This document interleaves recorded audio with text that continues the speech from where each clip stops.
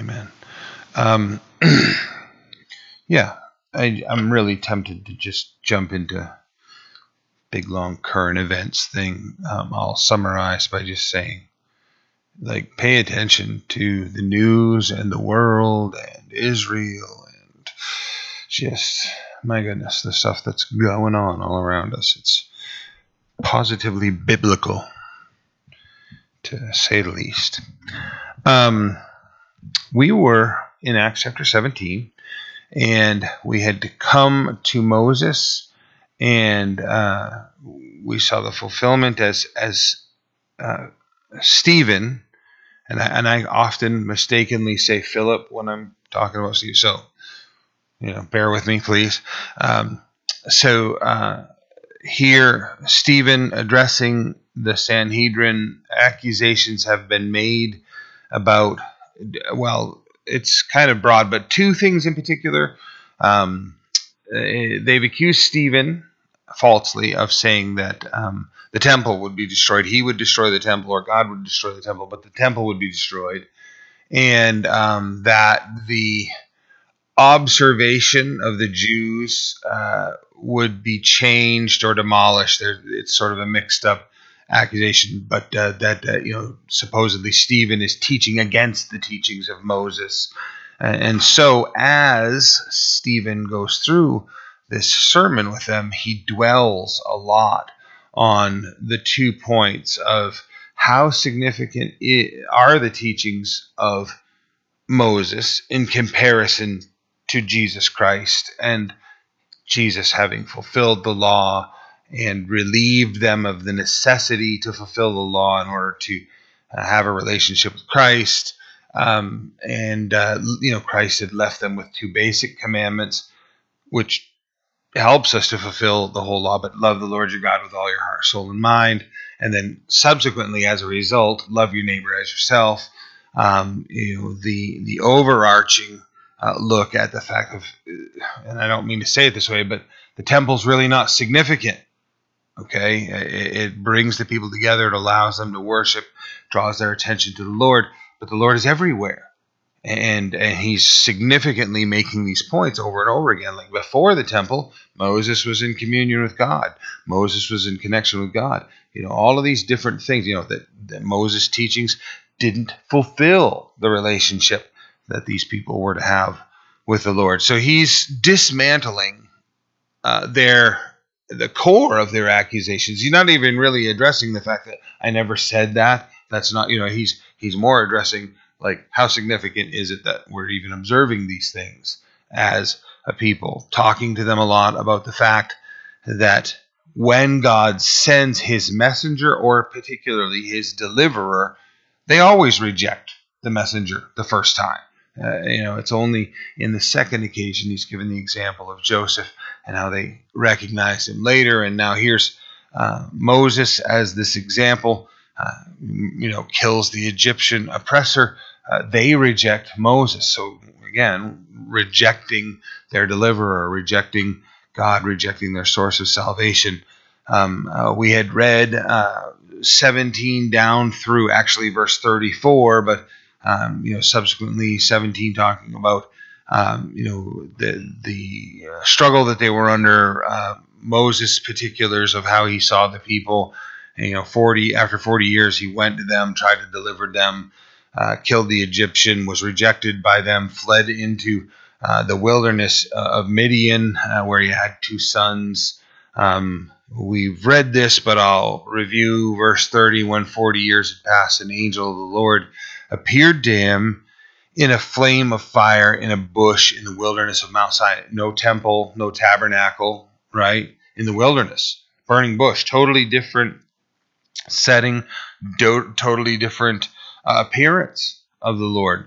Moses has this very, very deep spiritual experience with God. Verse 31, when Moses saw it, he marveled at the sight. As he drew near to observe, the voice of the Lord came to him, saying, I am the God of your fathers, the God of Abraham, the God of Isaac, the God of Jacob. Moses trembled and dared not look, as you can only imagine. If you were experiencing this in reality, it would shock you to the core. Verse 33, then the Lord said to Moses, take your sandals off your feet, for the place where you stand is holy ground. And there's all kinds of crazy opinions about what's going on with removing the shoes. And it's respect. It's the idea of your shoes are walking all over this filthy world, and you're now in the presence of the Lord, and your walk is defiled. I like to jump forward to Jesus washing the apostles' feet. And, some churches still, Jesus gives that command, do this. Some churches still do that. If you go to a church that has a foot washing ceremony, that occasion is when all the feet in the church are the cleanest, not from the washing. Everybody does that before they come, right? Nobody wants to just haul off your filthy work boot and say, have at it. Sort of thing. The spiritual summary is, right, Jesus specifically, Peter says, don't wash my feet. I'm unworthy, sort of attitude, takes a humble approach. Jesus says, I have to wash your feet, or basically we have nothing to do with one another. Then Peter goes super spiritual and says, well, then, I'll take a full bath. And Jesus corrects him and says, I've already cleansed you. And I know I'm paraphrasing and summarizing, but, then the washing of the feet. Point being, right, Christ has cleansed you. If you've said, I want to be a child of God, you've, asked to be born again, and fill me with your Holy Spirit, cause me to experience being a child of God, then you're already cleansed. But walking in this filthy world will continuously pollute you day to day. So you need Christ to purify your walk, purify, as it were, your spiritual feet, to correct you continuously. So, not so much that we need to get basins and wash one another's feet, but that we're to encourage one another and cleanse one another with the word and strengthen one another and direct. If we want to have a foot washing ceremony, I guess, like I said, that's okay, but I'm confident everyone will wash their feet thoroughly before they come here. In that time, right? Open-toed sandals, dusty streets where livestock was, moving around. You're going to have some seriously dirty feet. There's maybe some cow poop involved in that whole thing, where you're washing people's feet. This is why they had the lowest servant do it, and why Peter was making such a protest about it. There's an encouragement. We are going to experience the filthiness of this world. As much as Christ has redeemed us, we're sinners. And again, it's not a permission slip to just go out and sin, but, if you stumble, you fall. If you step in things you should not spiritually, then we should cleanse one another. Encourage one another with the word of God, right? I already washed you with the water of the word. Husbands, wash your wives in the water of the word. These encouragements come to us, and we need to follow the spiritual example that's laid out for us. So Moses, take your shoes off. You're on holy ground here. Your filthiness shouldn't enter into this place, is kind of what the Lord is saying. I have surely seen the oppression of my people who are in Egypt, and I have heard their groaning, and have come down to deliver them. And now come, I will send you to Egypt. So again, Stephen is delivering this sermon to the religious leaders who have despised him. This Moses, verse 35, whom they rejected, saying, who made you ruler and a judge, is the one God sent to be a ruler and a deliverer by the hand of the angel who appeared to him in the bush. He brought them out after he had shown wonders and signs in the land of Egypt, and in the Red Sea, and in the wilderness 40 years. So the summary understanding that they rejected their deliverer the first occasion. Stephen's painting the parallel between Jesus and all of the ministers that God has sent to the nations. They reject them, and then it's on the second occasion that they embrace their messengers and their ministers and their deliverers. So, he's trying to establish with them, this is nothing new. What you've done with Jesus is nothing new. This is how our nation always acts. So in verse 37, this is that Moses who said to the children of Israel, the Lord your God will raise up for you a prophet like me from your brethren, whom you shall hear.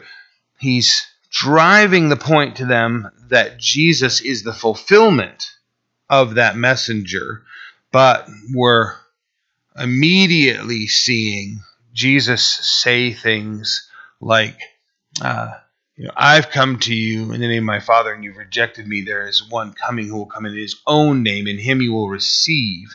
A clear indication of Antichrist. The spirit of Antichrist, the messengers from the devil, those who preach a message that is fleshly, worldly. People gladly hear those. Health, wealth, prosperity. Yeah, they grab a hold of false teachings. Gonna embrace the Antichrist, one like Moses, but he's going to come in his own name. So there's a two-part fulfillment to this, in that Jesus came like Moses, being rejected like Moses, and later many of them accepted him. There's going to come one also like Moses, just a man. Jesus was God in the flesh. The Antichrist is going to come much like Moses, in that he's filled with his flaws and his deceptions, and ends up leading the people astray. Him you shall hear. This is he who was in the congregation in the wilderness with the angel who spoke to him at Mount Sinai and with our fathers, the one who received the living oracles to give to us, whom our fathers would not obey, but rejected in their hearts. They turned back to Egypt. A remarkable account of those who were rejectant of Moses. And we want to be careful, because we have the same human tendencies and we have the same propensity towards failure. The nation of Israel sees the miraculous work of God, and it doesn't convert their heart, right? They embrace the miraculous work, delivered by the miracles, signs, and wonders in Egypt. Red Sea parts, rock gives water, manna falls from the sky. They're enthralled. When it comes to, okay, now trust God in faith and cross the Jordan River and conquer the people in Canaan, they doubt. They're filled with fear. They speak against God. Here referencing those who turned back to Egypt.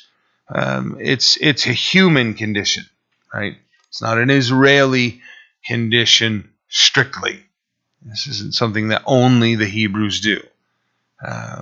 We have a head full of knowledge sometime, and the amount of faith that's actually in our heart is quite small as to how much we'll follow and obey and trust the Lord. Very often, the things of the world that we can see are so contrary to what the Lord is asking us to do and promising us, that we become convinced that what we can see is more real, more true than what the Lord has communicated. And this is why the scripture tells us that the just will walk by faith, not by sight.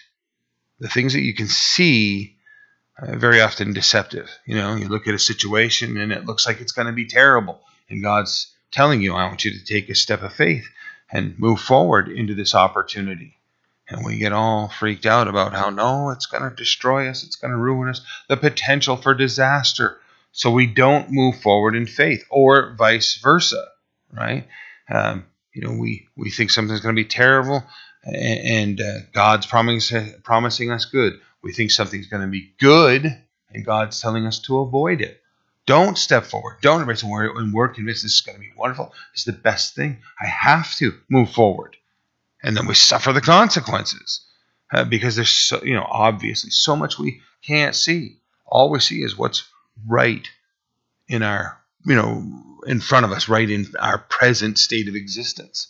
So learning, to walk by faith, learning to trust the Lord. It's a process over time that the Lord is patient and will bring us through. This is that Moses who said to your brethren, him you shall hear. This is he who was in the congregation in the wilderness. The angel spoke to him on Mount Sinai, and with our fathers, the one who received the living oracles, the Old Testament, the tablets, the law, the 10 commandments, how to build the temple, which he talks about, whom our father would not obey, but rejected in their hearts. They turned back to Egypt, saying, Aaron, make us gods and go before us. As for this Moses who brought us out of the land of Egypt, we do not know what has become of him. And they made a calf in those days, offered sacrifices to the idol, rejoiced in the work of their hands. This is a particular stab on Stephen's part, right? Because the temple is what they're talking about. It's the work of their hands. It's become an idol. He can't say that outright. They'll flip their lid instantly. He's trying to put a smooth angle on this so that they see, the people in our past. Moses is away. They immediately turn to idolatry. And there's something about that that's quite interesting, because the Lord told them to go amongst the Egyptians before they departed out of Egypt and to ask of them for valuables. And the sense of it is they had been enslaved and hadn't been paid their wages for the time they worked. And so they went amongst the Egyptians as the plagues had occurred and said, we're leaving town and we'd really like to be paid for. And they just heaped wealth upon them, saying basically, please get out of town. Our firstborn are dead. We've experienced all these plagues. We want you to go away. That is referred to as the gleaning of the Egyptians. And the very first thing that they do with it is make a golden cow. They take God's provision and wealth that he has poured out upon them, and they worship it. It doesn't matter if you've shaped it into a golden cow.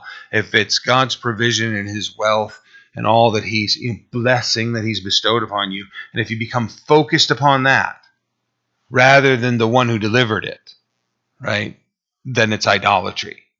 You're just one step away from the God who delivered you. Now, for us, that can be really dangerous on a lot of levels.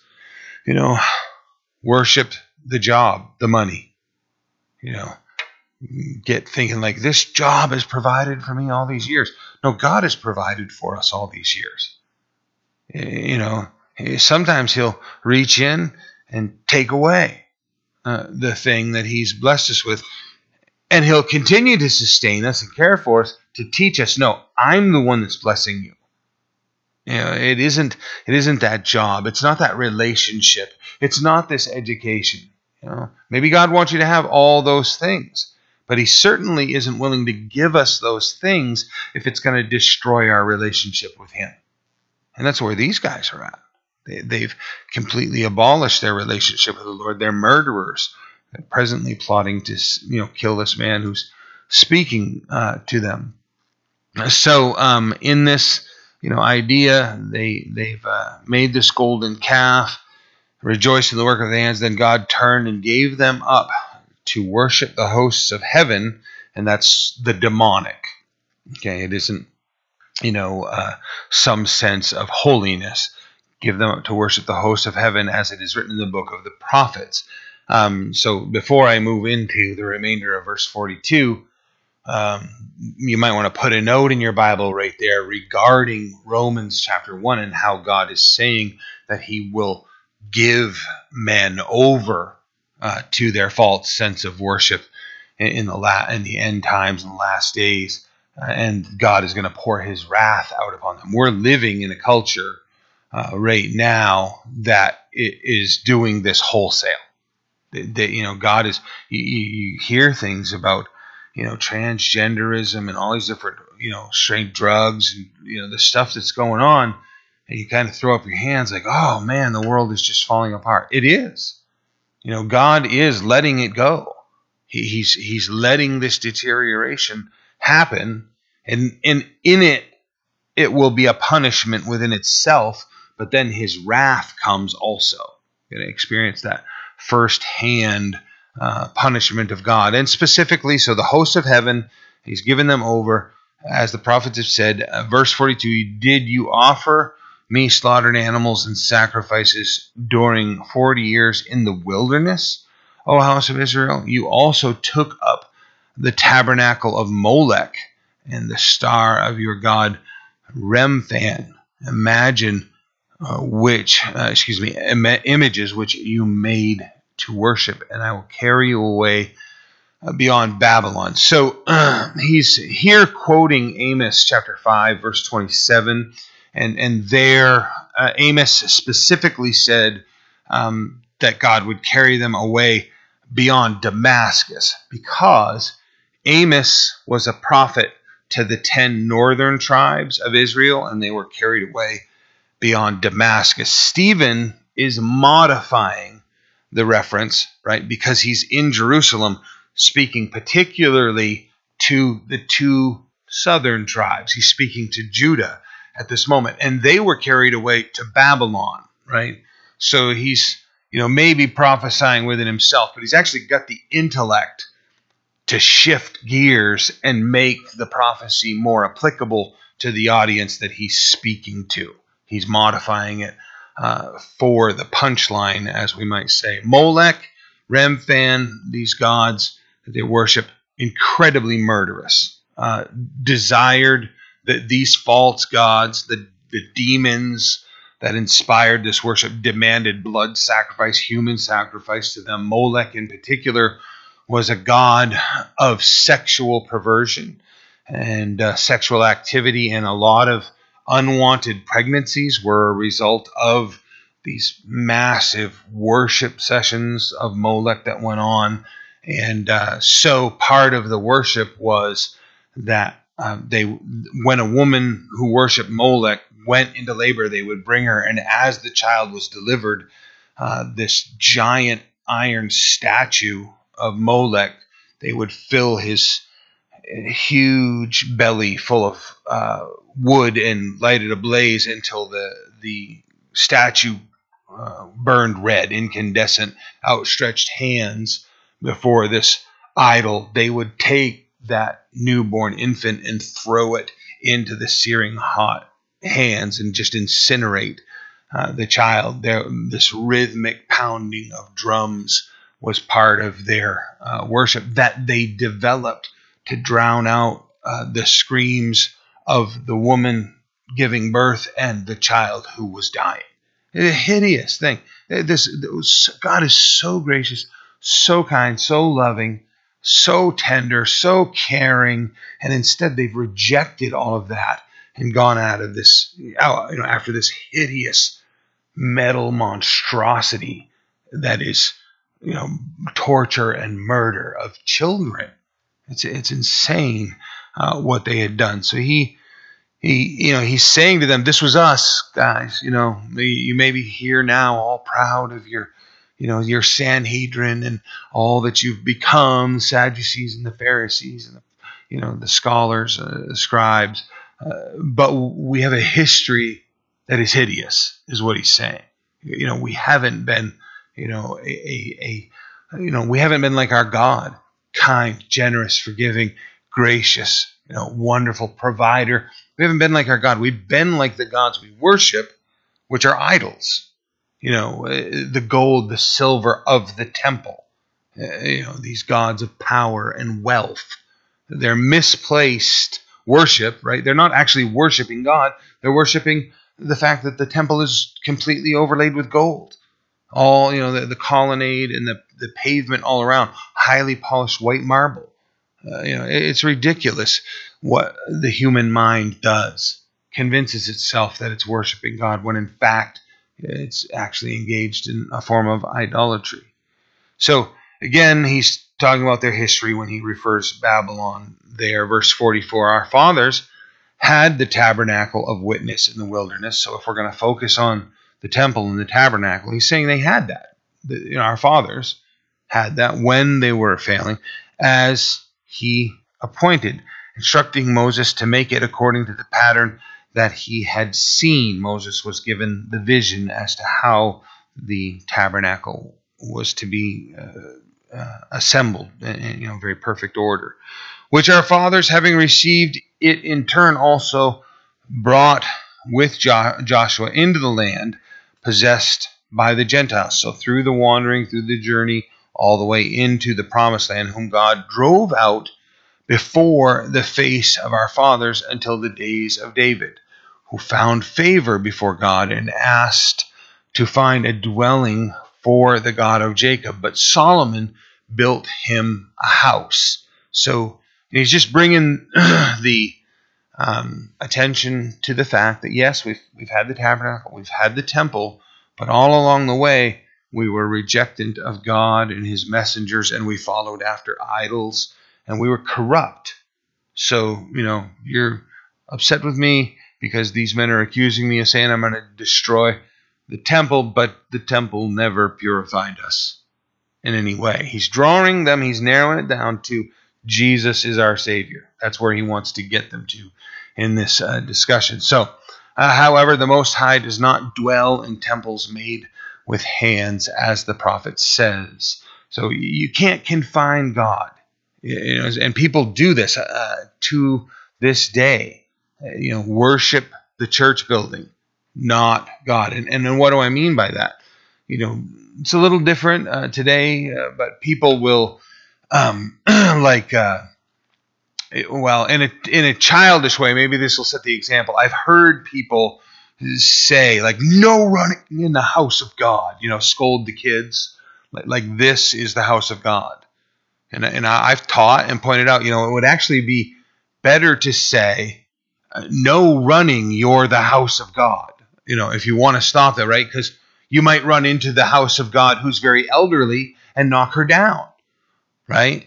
We're the house of God. And we enjoy that energy, and we've built them a nice playground outside, and they should go check that out.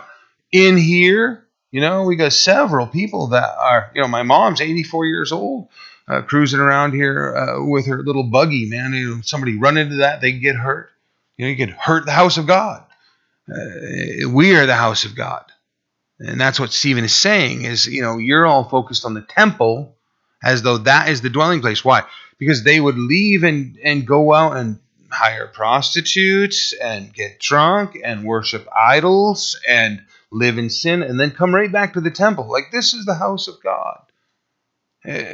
Do we do that? Let's make sure we don't do that, right? God is as much in the bar downtown. We have a bar downtown? Yeah, we still have a bar downtown. He's as much there as he is here. Not implying like go hang out at the bar, worship there, to say he can see everything we're doing. He knows who we are. It's not like, oh, well, here I am at the house of God. I better stop, cussing and swearing and doing the terrible things that I do every single day. Because God's everywhere you go. Stephen is bringing their attention to that. Verse 49, heaven is my throne. So this, idea of you can't dwell in temples made with hands. As the prophet says, heaven is my throne, the earth is my footstool. What house will you build for me, says the Lord? Or what is the place of my rest? Has my hand not made all these things? I very mindful of that statement, his hand making all things. The heavens is throne, the earth is his footstool. I've seen some pretty cool hassocks over the years, footstools, but if the earth is your footstool, that's pretty ornate. That's just your footstool. That's impressive. Isaiah chapter 40, verse 12 says, who has measured the waters in the hollow of his hand, speaking of God, measured heaven with the span of his hands. That's literally all of the heavens, meaning the universe. I'm going to make the universe about that big. This is the magnificence, and who knows if this is a literal thing. I think that maybe to some degree it is, but he's probably bigger than that. This is just to give the sense of how, I don't mean to say meaningless, I'll say how small we are. when you consider how large the universe is. He's calculated the dust of the earth in a measure, weighed the mountains in scales and the hills in a balance. The nations of the earth, the psalmist said, are as but the dust of the scales.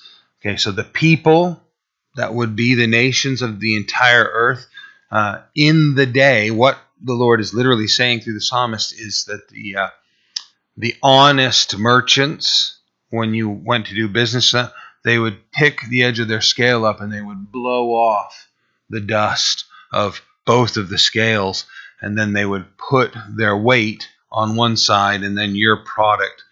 So you got a perfect balance. So when you paid them for an ounce or whatever, and the idea of blowing off the scales was to assure the buyer, I'm extremely honest. I don't even want you buying the dust. I'm going to make sure there's nothing on the scale that would tip these scales in my favor. God is saying literally the nations of the earth are as the dust of the scales which the merchants blow off. You watch the news and think, oh my Lord, as I said, things have come unwound. At some point, God is just going to blow the scales off and equal the balance literally in his judgment as he carries out righteousness. Just to put this in context, because my mind does these sorts of things. On planet Earth, we are 92.6 million miles from the sun. Okay? Pretty massive distance. You consider that. Imagine the distance as the thickness of a piece of paper. So if we did this scale, many of you have heard me use this illustration many times. So if we said this thickness is 92.6 million miles. Sun is on this side. Earth is on this side. From the Earth to the sun, 92.6 million miles. With that in mind, the distance to the nearest star is a stack of paper 71 feet high.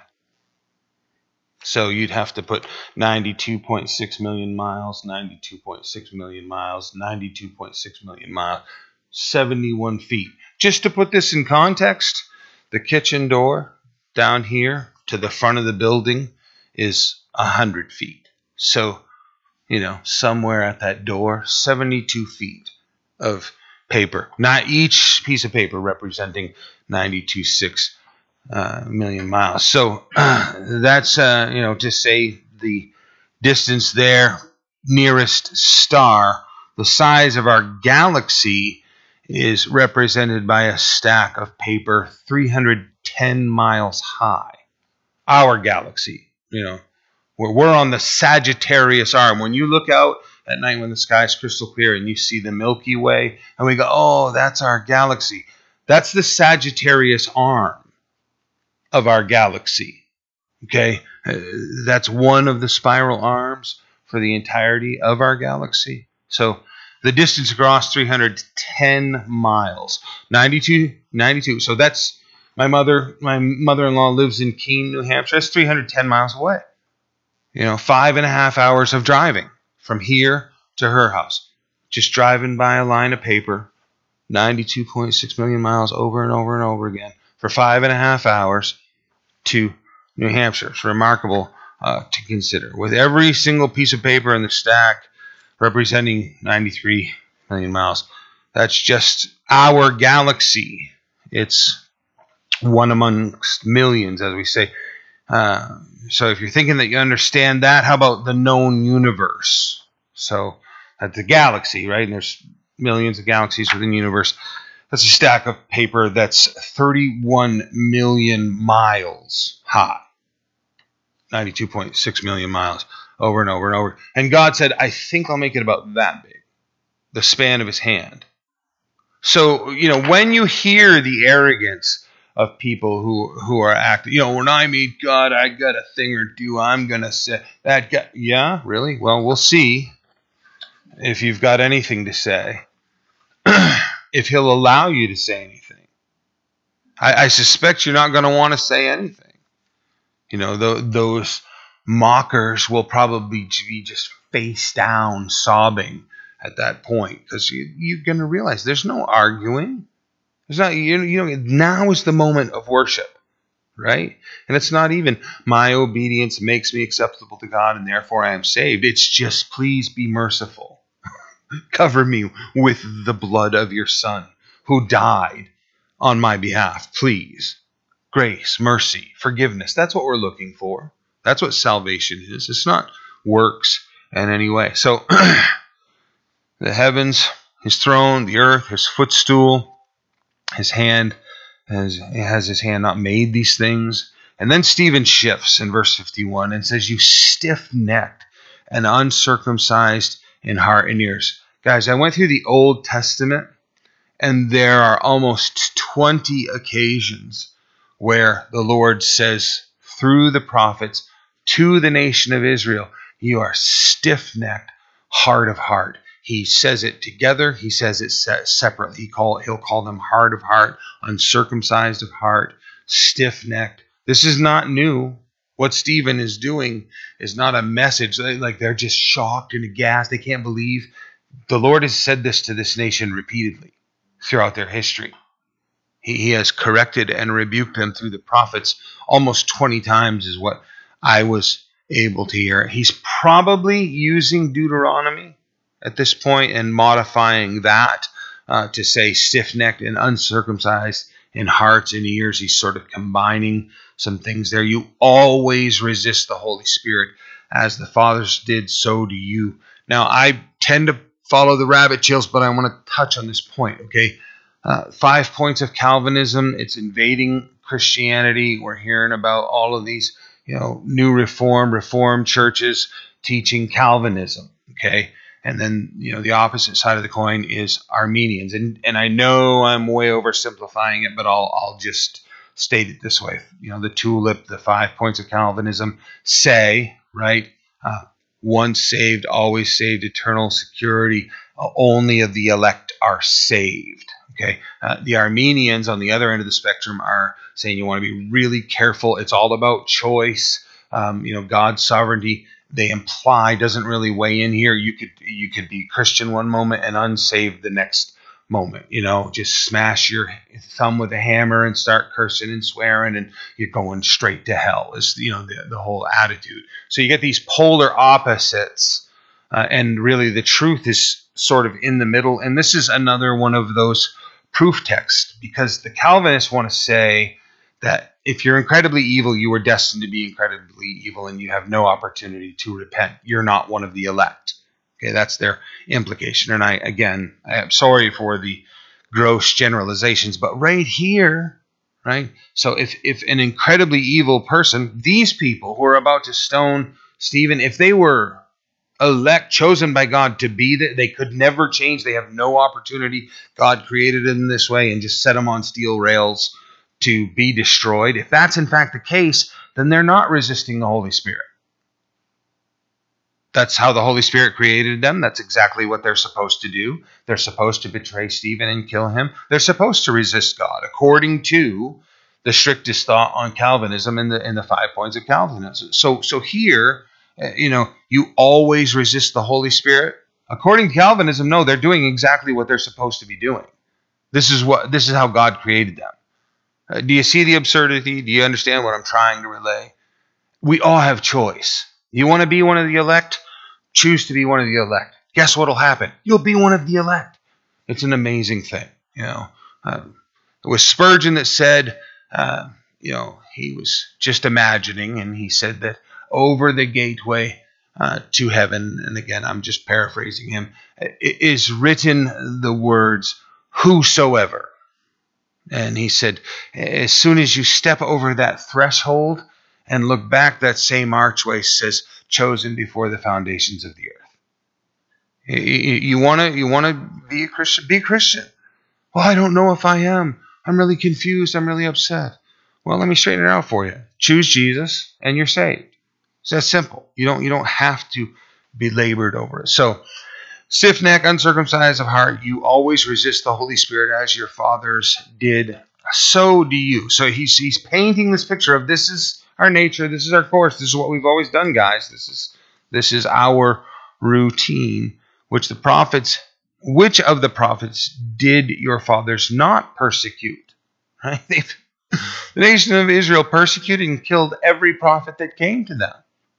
So of course you're going to kill Jesus, and of course you're about to kill me, Stephen is saying. Which of the prophets did your fathers not persecute? And they killed those who foretold the coming of the just one, of whom you know, excuse me, my dyslexia is kicking my butt tonight. One of whom you now have become the betrayers and murderers, who have received the law by the direction of angels and have not kept it. That concept, right? If I could just see the miraculous, if I could just handle the supernatural. These people did, and rejected their messengers and killed them. Seeing and experiencing the supernatural does not make a convert. So in verse 54, when they heard these things, they were cut to the heart. And there's many ways to describe that, but it's the idea. It isn't, it's the idea of their wickedness stabbed them. It's not even that Stephen was like so cutting. It's the idea of conviction. I think we've probably all experienced that, where we've resisted God, and we come to that moment where we know God is speaking directly to us, and we're just broken by the fact. So they're just stabbed through, and a big part of it is jealousy. So they hear these things, they're cut to the heart, they gnashed at him with their teeth, which is such a strange picture to imagine. And he began, being full of the Holy Spirit, gazed into heaven and saw the glory of God and Jesus standing at the right hand of God. And people ask, like, how do they know that's what he saw? Well, if you read verse 56, and he said, look, I see the heavens open and the Son of Man standing at the right hand of God. He's telling you what he saw. You don't believe it, that's your problem. Then they cried out with a loud voice, stopped their ears. What a childish picture to look at this. Just rage and incitement and the fervent hatred and gnashing of their teeth and jamming their fingers, and it's really playground, childish rage that we're seeing. Don't be surprised when you see it, as you're trying to share and you see people losing their mind. They cried out with a loud voice, stopped their ears, ran at him with one accord, and they cast him out of the city and stoned him. And the stoning it took place a few different ways, but there's a rock every 3 feet in Israel. It's just really stony, really, really rocky place. And so the method of stoning, in this type of setting was to just grab up hand-sized stones, bigger than a golf ball, and aim for the head and hit and stun the person so that they can't run anymore. So the first throws are just trying to stop the retreat. So peg them in the head. They, dazed, usually go down to at least their knees, their hands, larger rocks.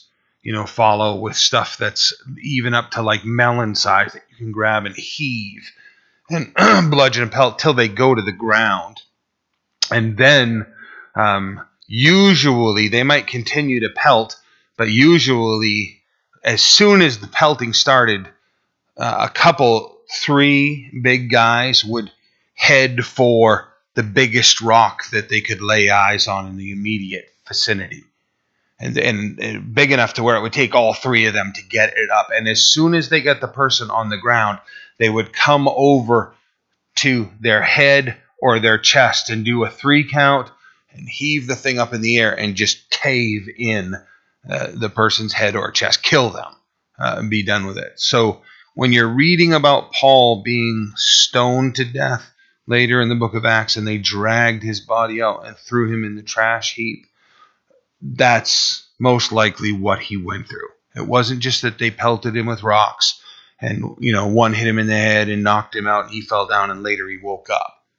This is, you can't even imagine the level of injury that is taking place in an event such as this, which also plays into what we're reading next, because there's a lot of blood splatter in an assault such as this. So they would remove their outer garments in order to avoid the splash. It's horrendous. This is as vicious and as murderous a thing as you can possibly imagine. So they cast him out of the city. They stoned him. Witnesses laid down their clothes. That's the outer garment they would take off at a young man named Saul, at the feet of a young man named Saul. This is Saul of Tarsus. We're going to read about. We talked about Gamaliel earlier, right? And he was a student of Gamaliel. He makes mention of it. Scripture makes mention of it. History makes mention of it. Gamaliel, in his writings, makes mention of Saul of Tarsus. So lay their clothes down, their outer garments at the feet of Saul, and they stoned Stephen as he was calling on God and saying, "Lord Jesus, receive my spirit." Then he knelt down and cried out with a loud voice, "Lord, do not charge them with this sin." And when he had said this, he fell asleep. He literally died. The early church was so maybe even more accurate than us about resurrection.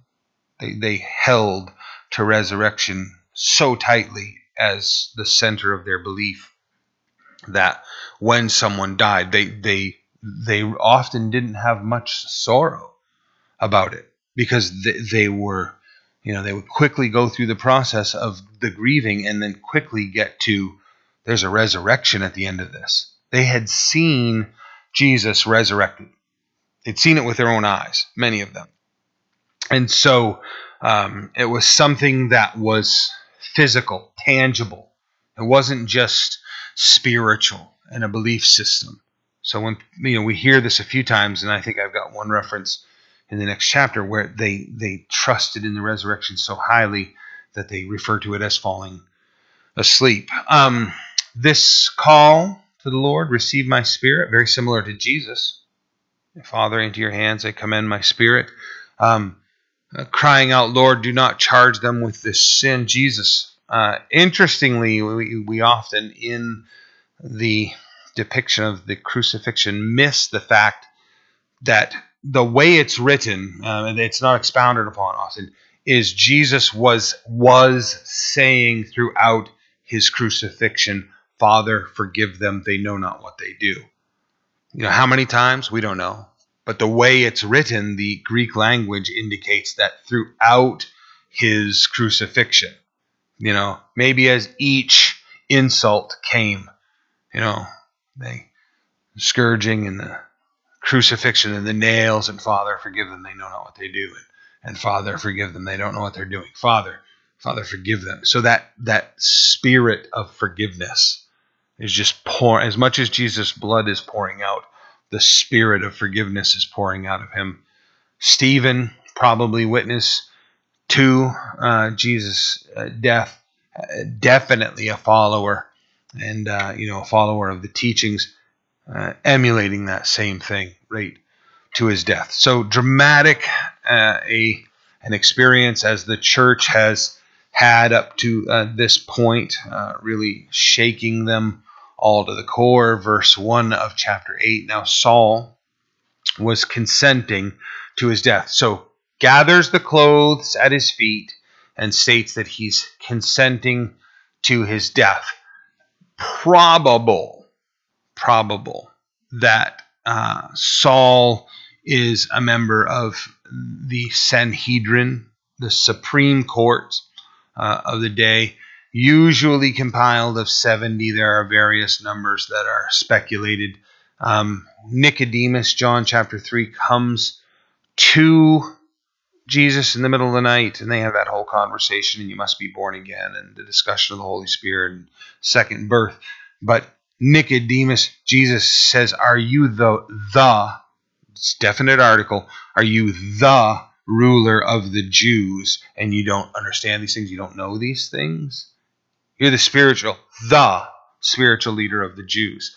The indication is from that statement, from other references in the scripture and Jewish history and Josephus, that Nicodemus was the ruler of the Sanhedrin. So the authority to perform an execution of this, like a search warrant or something, it had to be approved by a member of the court. So when we're reading here that Saul consented to his death, it's the idea of, with the political and religious authority and power that he had, he was giving consent to the people. So this sort of fell under his purview and authority, Stephen's death. At this time, he's probably, if this is the way this went, he's going to have to answer to the council, but he's going to have many witnesses from the Sanhedrin that are going to support him in this. So it falls to him. It's a very powerful position that he's just taken in this one. They may even have to. He may have actually had to answer to Rome for this, for the fact that this took place. So at that time, a great persecution arose against the church, which was at Jerusalem, and they were all scattered throughout the regions of Judea and Samaria, except the apostles. I like the fact that the apostles stick. The fear, the persecution causes the fleeing. We're going to see that this continues and expands dramatically. It becomes what is referred to as the diaspora. And you can hear the spore, the scattering of the spore, or the drifting of the spore, or the seed. It's the distribution of the church. The persecution becomes the thing that causes church growth, as they're scattered all through Asia Minor and back all the way as far as Europe, and then down through Egypt and across to the top of the African continent. The church grows massively, non-stop growth from especially Acts chapter 2, but even we could mark it at Jesus' ascension.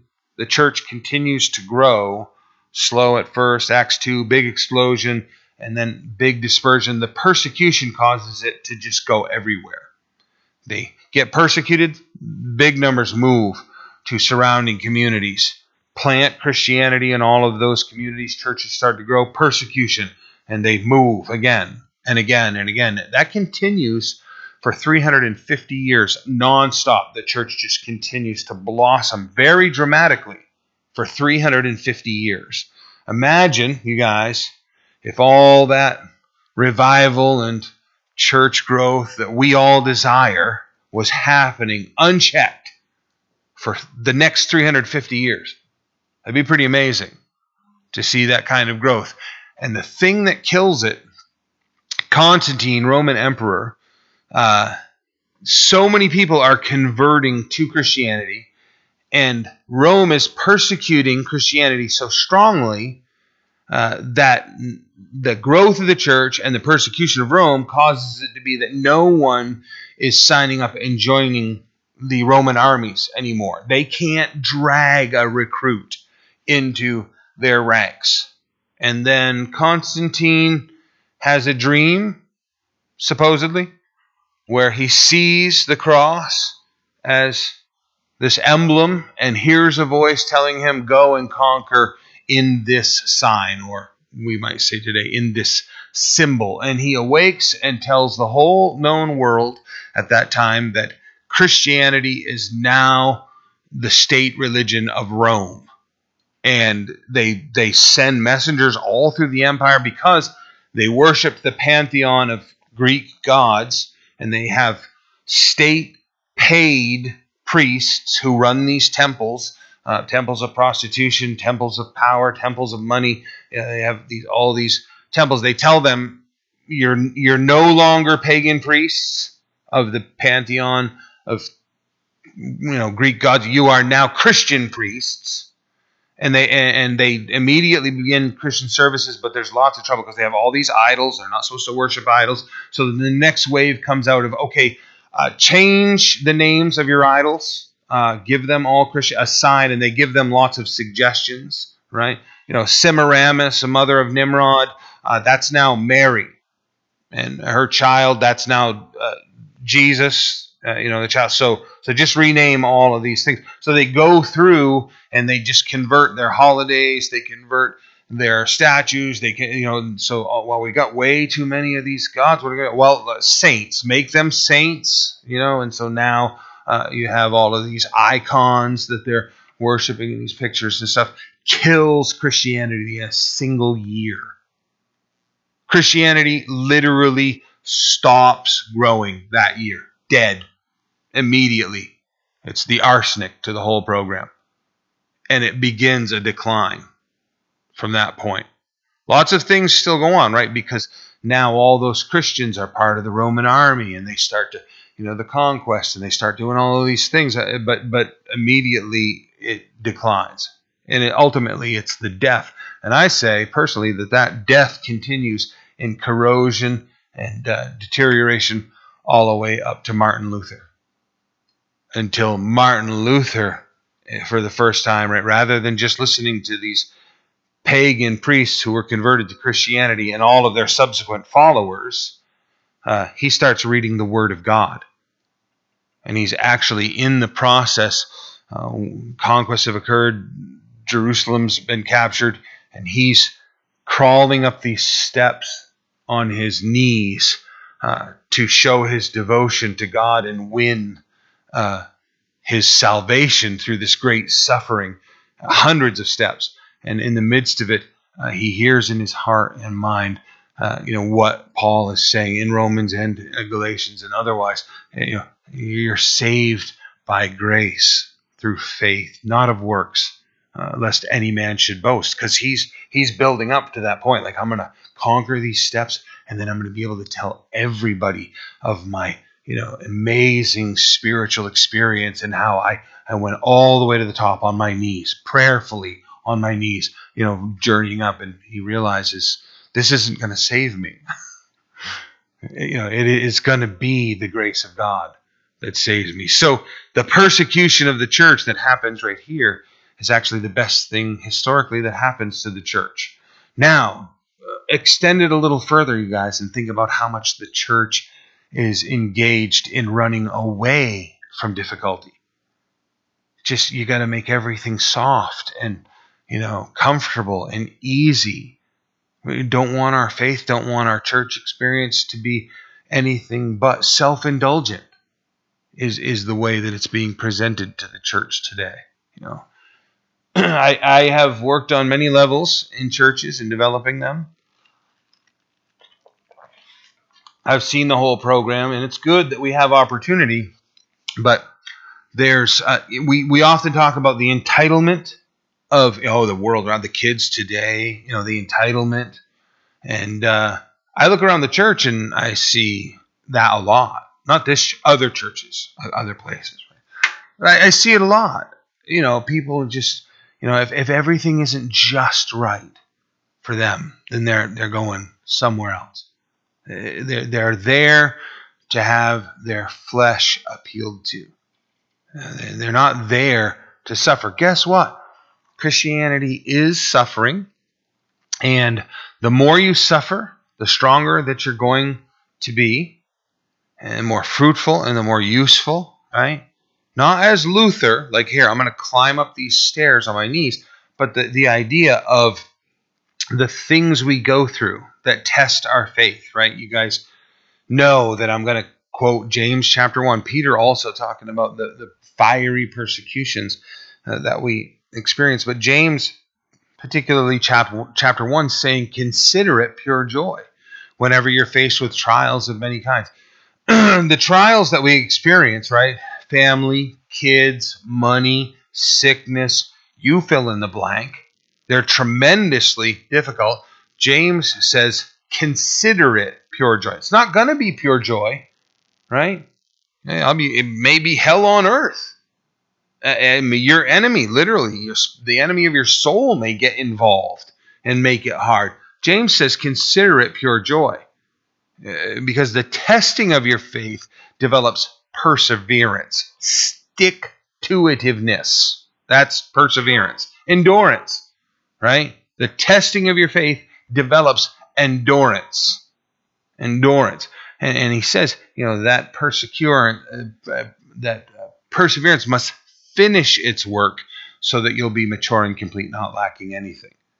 I think every one of us can identify our weaknesses. If we're honest with ourselves, honest with the Lord, we can identify, I'm, weak in these areas or all of these areas. I'm just, overarching spiritually weak. Maybe we can just summarize ourselves. It's the difficulties that make us strong.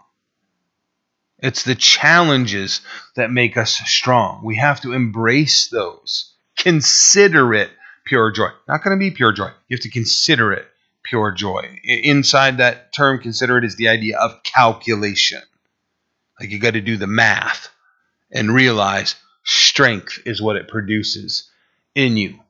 This persecution makes the church strong in this occasion. So at that time, the great persecution arose against the church, which was at Jerusalem. They were all scattered throughout the regions of Judea and Samaria, like seed. Except the apostles, they stay. They're strong, they're determined, they're unintimidated. And devout men carried Stephen to his burial and made great lamentation over him.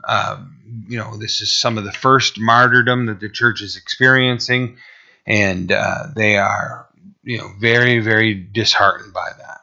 As for Saul, he made havoc of the church. It's pandemonium, it's chaos, it's destruction. It's just like maybe you imagine the word havoc to mean. It's just jam the blender in the whole program and turn it on high. It just, Saul is looking to just obliterate. So he made havoc of the church, entering every house and dragging off men and women, committing them to prison. Putting them in prison is the idea. We got a few more minutes. I'm going to go a little further. Verse 4, therefore, those who were scattered went everywhere preaching the word. There's the diaspora. There's the expansion. Then Philip went down to the city of Samaria and preached Christ to them. Now, hopefully you know the backstory, but I'll give you a little bit of a look here. So as the nation of Israel was being conquered, and particularly the Assyrians and then the Babylonians did this, where they learned a program of mixing up the people from the nations they would conquer. So if they conquered one country, they would try to take all of the people out of that country. And they would break them up into groups and distribute them amongst all the other nations that they conquered. And they would do that with each and every one. So when you're done, nobody from Israel is inside Israel. And there's a whole bunch of foreigners that are large groups of several different nations that have been transplanted into Israel. And then Assyria and then later Babylon, this is their program. They do this thing where they then put them to charge of, now you got to plant and grow crops, and they provide them, and they just create these massive slave nations that serve them. Well, when this happens in Israel, there's a whole bunch of people that the Assyrians and then later the Babylonians, they didn't want. They want the strong. So if you were crippled or you were sick or you had some malady, they let you stay in the land. They don't care. They want the strong ones. Those are the ones they're going to transport and use as labor. So you got this very small remnant of sick and lame and debilitated that are inside Israel, and now Assyria, Babylon in this case, brings in a massive load of mixed nations. And a strange occurrence begins where they're experiencing all kinds of hardship. Particularly, they make note of the fact that there's a remarkably high number of animal attacks that are occurring, like inexplicably. The lions and the bears and the snakes and just all the bad things are coming out and like attacking, broad daylight, killing people is really flipping out. the people that have been transplanted into the land. So they come to this summation that what's going on is the God of this land hates us and we're not worshiping him properly. So that's why we're suffering, which, kind of an accurate assessment, right? Because God said the land was his, not the nation of Israel's, that he would let Israel live there, but it was his land.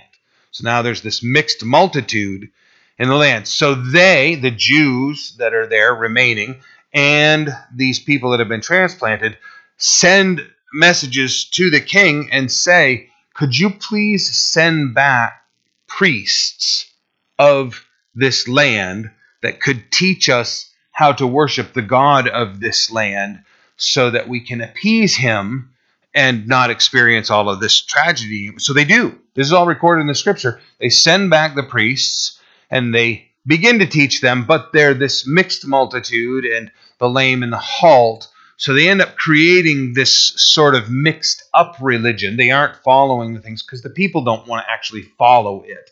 And they become the Samaritans. These are the people. So when you read about Samaritans, you're looking at this big mixed up race of people that was essentially created by Babylon. And in the process, they're not worshiping at Jerusalem.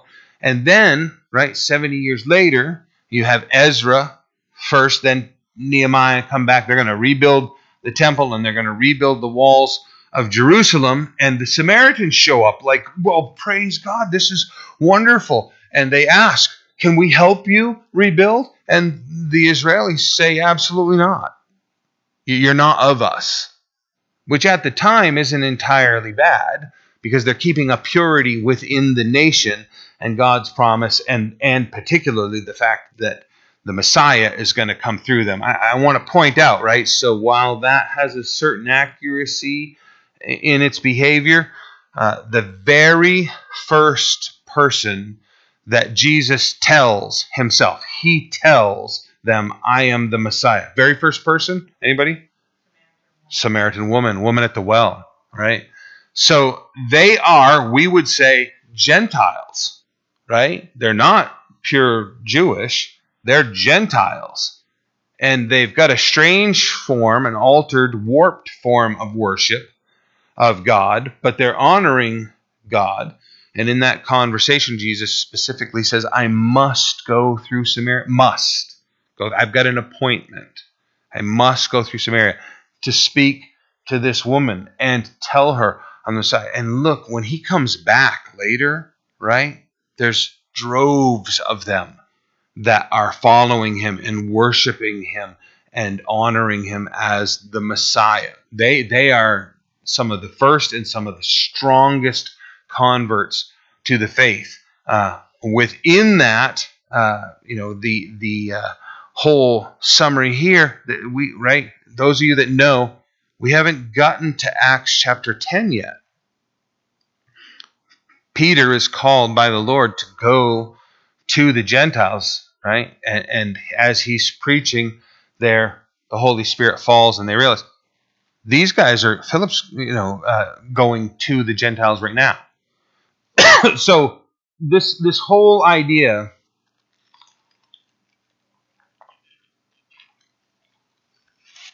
of how the people that just killed Stephen don't actually know God the way that they should. And here Philip is demonstrating that he has a better understanding of God's desires than perhaps, I hate to say it this way, try not to hold it against me, maybe Philip actually has a better understanding of God's desires than even the apostles do at this point. Because we don't see them going to the Samaritans. We don't see them going. They allow it. They endorse it. But it's almost like Stephen's ahead, or Philip is ahead of the curve. He's going to them. So just read a little bit more here. Scattered everywhere, preaching the word, Philip went down to the city of Samaria, preached Christ to them, and the multitudes with one accord heeded the things spoken by Philip. Why? Because Jesus already did the precursory legwork.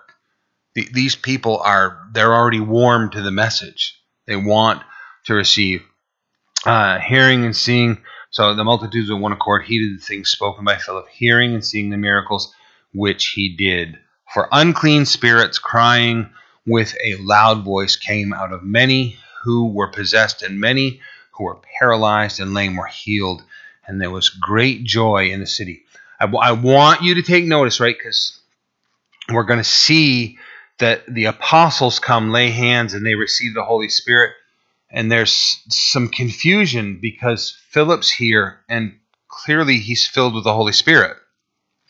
Okay, so why are these people not experiencing the baptism of the Holy Spirit yet? So we'll examine that in our next study. But really, really interesting occurrences happening throughout all of this. Very, very deep theological doctrine being established by these men who were, I don't mean to put it that way, but they were merely deacons. You know what I'm saying? They caused great effective changes in the body of Christ per their being filled with the Holy Spirit the way they were, and obediently doing the work that the Lord had called them to. So we'll have to pick up at verse 9 next week, God willing, when we're together. So why don't we stand and we'll pray, and then if we can, stay in fellowship for a while. Seriously, check out the playground. Just take a look at it. I think it's worth your time. And yes, no cast. So that's progress. Father, I thank you very much again for your grace and your Holy Spirit. I pray that, Lord, our hearts and minds would be fixed on you, fixed on your word, fixed on your Holy Spirit, fixed on your will, that we would be desirous of learning and growing and being strengthened and being useful to your kingdom and expanding your kingdom. Give us great doors of effectual ministry, Lord.